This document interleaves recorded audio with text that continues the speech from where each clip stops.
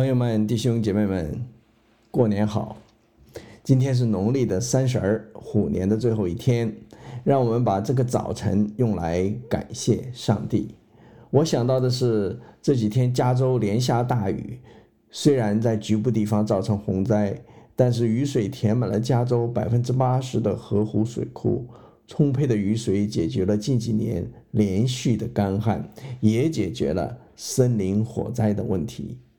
同时我想到了一段大卫颂赞主恩的诗歌，是诗篇65篇9到11节。你眷顾地，降雨使地大大肥沃，上帝的河满了水，你这样浇灌了地，好为人预备五谷。你浇透地的犁沟，润泽犁背，降甘霖使地松软，其中生长的蒙你赐福。你恩惠为年岁的冠冕，你的路径都滴下油脂，滴在旷野的草场上。中国人的祖先把新年的第一天定在春天，所以称为春节，是因为春天是万物生长的开始。在东亚地区的东半年干燥，下半年多雨，春天既是日照变长，又是雨水开始滋润的季节。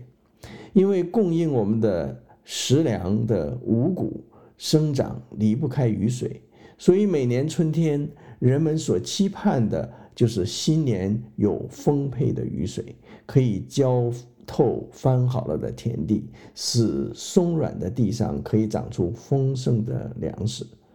北方春节时还很冷，人们也会说瑞雪兆丰年。犹太人的新年很特别，不是一年的第一天，因为他们居住的地方是7月份开始下雨，所以犹太人把新年的庆祝放在年历的第7月，也称为吹号节。看来我们祖先都是要把新的一年开始定在雨水开始的季节。诗人大卫把上帝的恩典比作雨水，雨水所到之处就是上帝光顾的地方，大地就肥沃，出产丰富，使人得饱足。大卫仔细地描绘那犁沟和犁背，表示人们在田里辛勤地做工，只有甘霖使土变软，才有丰盛的收获。这甘霖的雨水就是上帝的祝福。大卫说，上帝的恩惠是年复一年的，年岁的冠冕就好像树干的年轮，每一圈都记载着上帝不断的恩典。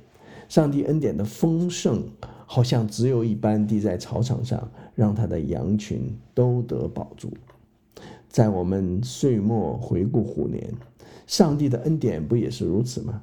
有一首赞美诗歌这样说，主赐的福物如春雨，我们在其中赞美欢欣。主赐的生命是泉源，在我心中更新不穷。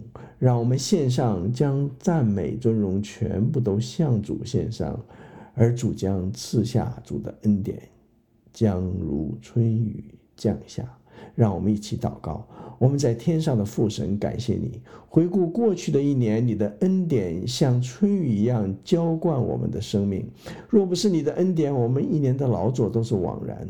你的恩典就是那耶稣你的儿子，他带给我们的生命的粮、信心和盼望。